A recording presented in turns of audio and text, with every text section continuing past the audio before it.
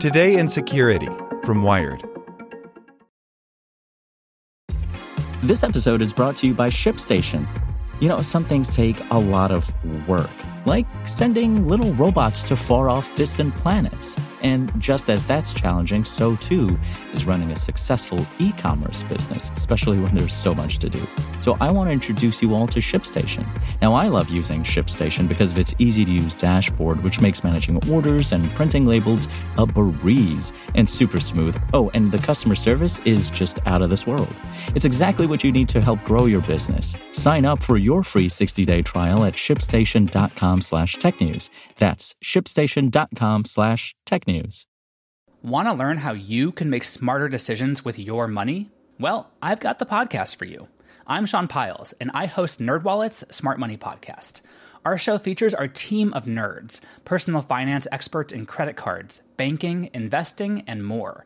And they'll help you make the most of your money while cutting through the clutter and misinformation in today's world of personal finance. You'll get clarity on strategies to help you build your wealth, invest wisely, shop for financial products, and plan for major life events.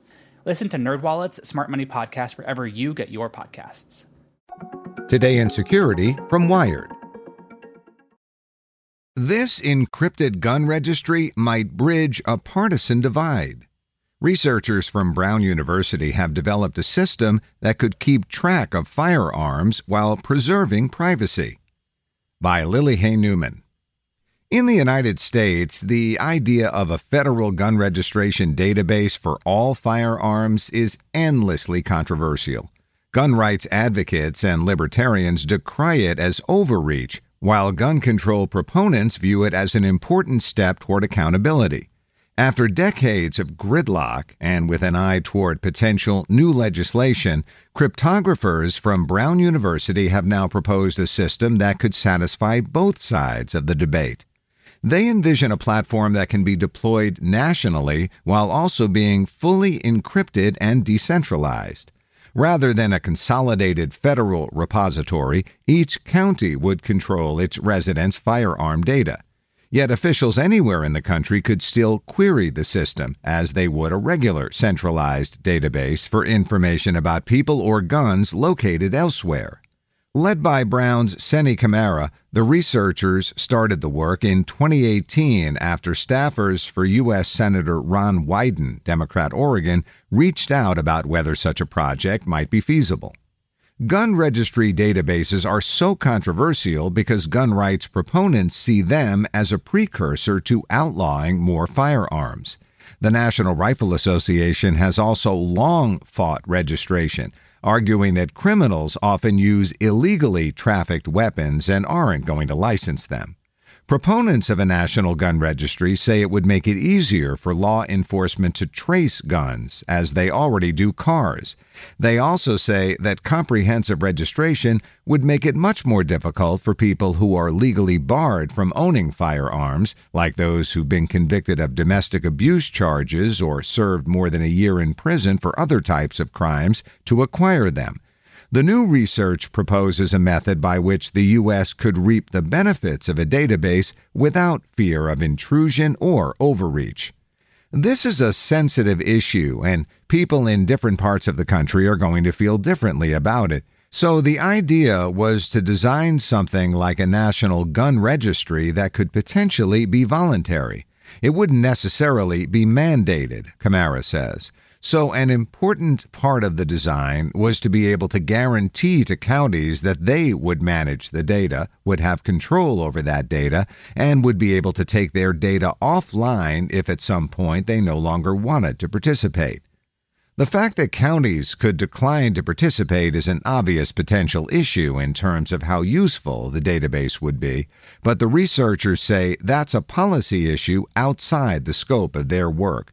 From a technical perspective, the goal was to give each county or entity real and full control of the data they hold.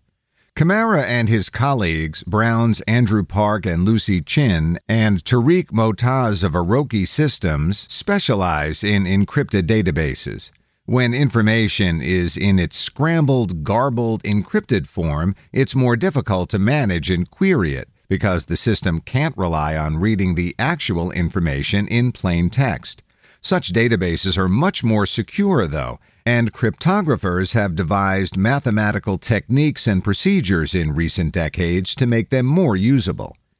The idea of a decentralized firearms registry adds even more challenges, though, because thousands of county officials would need to hold the decryption keys for their locality's data, maintain those keys over time as people change jobs, and establish some sort of trusted entity that still wouldn't be able to see all of the data in aggregate, but could act as a gatekeeper for system-wide queries. Once those components are established, the data can remain fully end-to-end encrypted at all times, making it extremely difficult for an attacker to steal the information when it's sitting around at rest in the database or snoop on it while it's in transit across the internet. It's what cryptographers call a secure multi-party computation problem. The real-world implications of this were something I cared about and wanted to think about more, Brown's Chin says. I knew we needed to put our minds together because to me it didn't seem obvious at first how you would do all of this. Secure multi-party computation is quite resource-intensive, and we needed to accommodate the legislative nuances. On top of all the other challenges, the system also needs to be easy to use for government officials who most likely wouldn't have any specific knowledge of cryptography. And it requires other protections built in as well, like rate limiting, so officials could automatically prevent someone running a suspicious number of queries. The basic structure of the system the researchers devised looks like this. Each local official who manages the gun registry data in their county would hold the encryption key for that data on a physical authentication token, like a YubiKey. To answer queries, release data in other words, about the county's current or former constituents, the official would authenticate themselves and authorize data queries by producing the physical key. When a new person took over the job, the outgoing official would hand over the physical token as they would the key to a filing cabinet. The system has a mechanism to reconstruct the key in the event that a local official is indisposed or loses their token. It works by having the official give key shares to colleagues or trusted peers in neighboring counties. At least 2 of the 3 shares must come together to authenticate. The idea is to create a fallback mechanism that allows officials to choose like-minded or otherwise trusted custodians, reducing potential concerns about misuse. The key shares could also be revoked, so when a job turns over, the new official can appoint their own key shareholders. To query the database at a national level or run a gun trace, there needs to be some type of global directory, as the researchers call it, that indexes all the data in some form. This way, someone making a query is automatically redirected to the right place, rather than having to individually ask if someone has registered a firearm in each of the 3,006 counties in the U.S. But if the global directory simply compiled all of the data, it would defeat the purpose of the entire project. So the researchers devised 2 crucial components to solve the problem.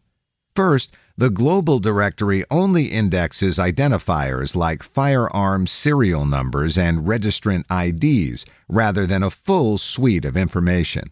And a more nuanced feature the researchers propose is that 2 or more groups, potentially non-governmental organizations with opposing interests, hold key shares that are required to query or even update the global directory.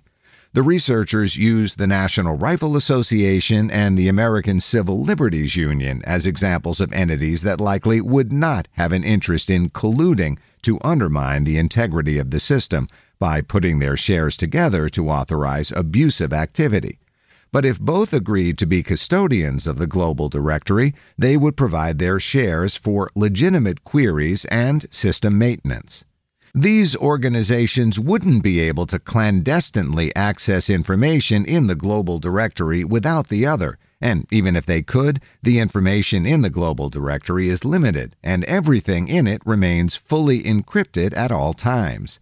The only decrypted information that's accessible to entities authorized to run queries is the information that would come back if local officials chose to release it. The global directory points people to the right local databases, and then the local officials in charge of those databases have to approve it in order to actually get the entire record, Camara says. The idea of the global directory is that there's no single entity that manages it. It's a coalition, and nobody ever actually sees what's happening in the black box. The keys, the queries, and the responses are all done cryptographically, so everything about it remains secret. The system obviously has a lot of requirements, both technical and societal, but the researchers say their goal was to work through the cryptographic challenges to show that such a system could be built. The political and ideological hurdles are for lawmakers to surmount, they say.